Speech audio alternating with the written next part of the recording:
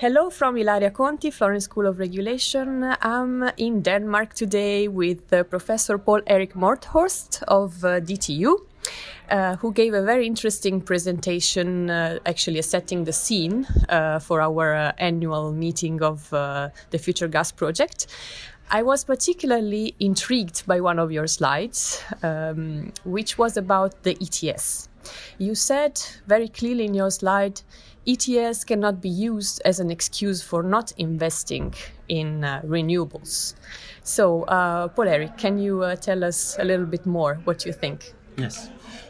Formerly we thought of the ETS system as a kind of a waterbed. That if we did something, let's say in Denmark, we invested in more renewables, then it would just have the effect that it would pop out somewhere else, that another country could use more allowances because now we have said so.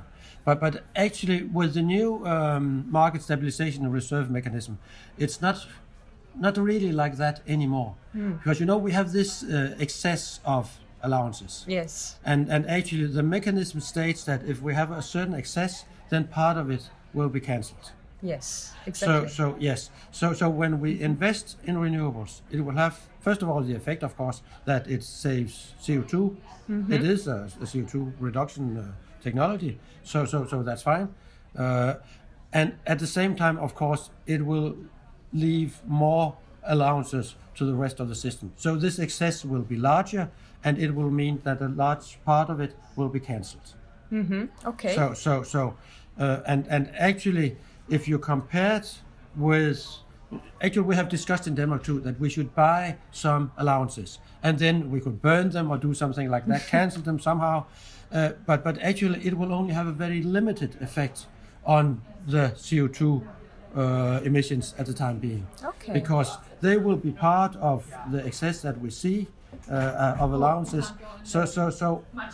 And in that way they will have no immediate implication for the CO2 reductions. Okay, and what would be the price, the impact of this cancellation then on the price? Because lately every conference concerning renewable gases, decarbonization of the gas market always includes at least one statement concerning the ETS and carbon price, because it's supposed to be triggering quite substantially all the investments in this new technology. So what do you think? And of course, we are of course all happy that the price of the ETS has risen as much as it has. So, but in my viewpoint, it's mostly due to expectations. Mm-hmm. So we expect that the price will rise, and then of course it has an effect that the price rises, because we still have quite a large excess of allowances. So it's not just because that the supply is actually putting a cap on demand. We still see there are plenty of allowances in the system. So, okay.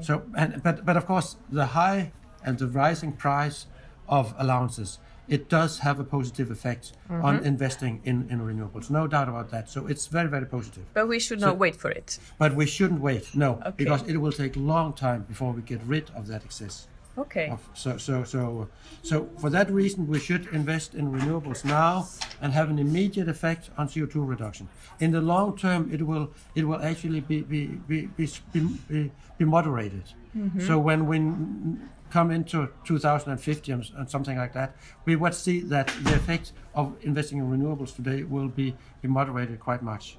And the opposite would be the case with the cancellation of allowances. Today it will have a very limited effect, but in 2050 the effect will be larger. But again, who knows, does the ETS exist in 50 years? And we have this accumulation effect of CO2 and so on. It's important that we do something now. Okay, sure. I fully agree, and thanks for your time.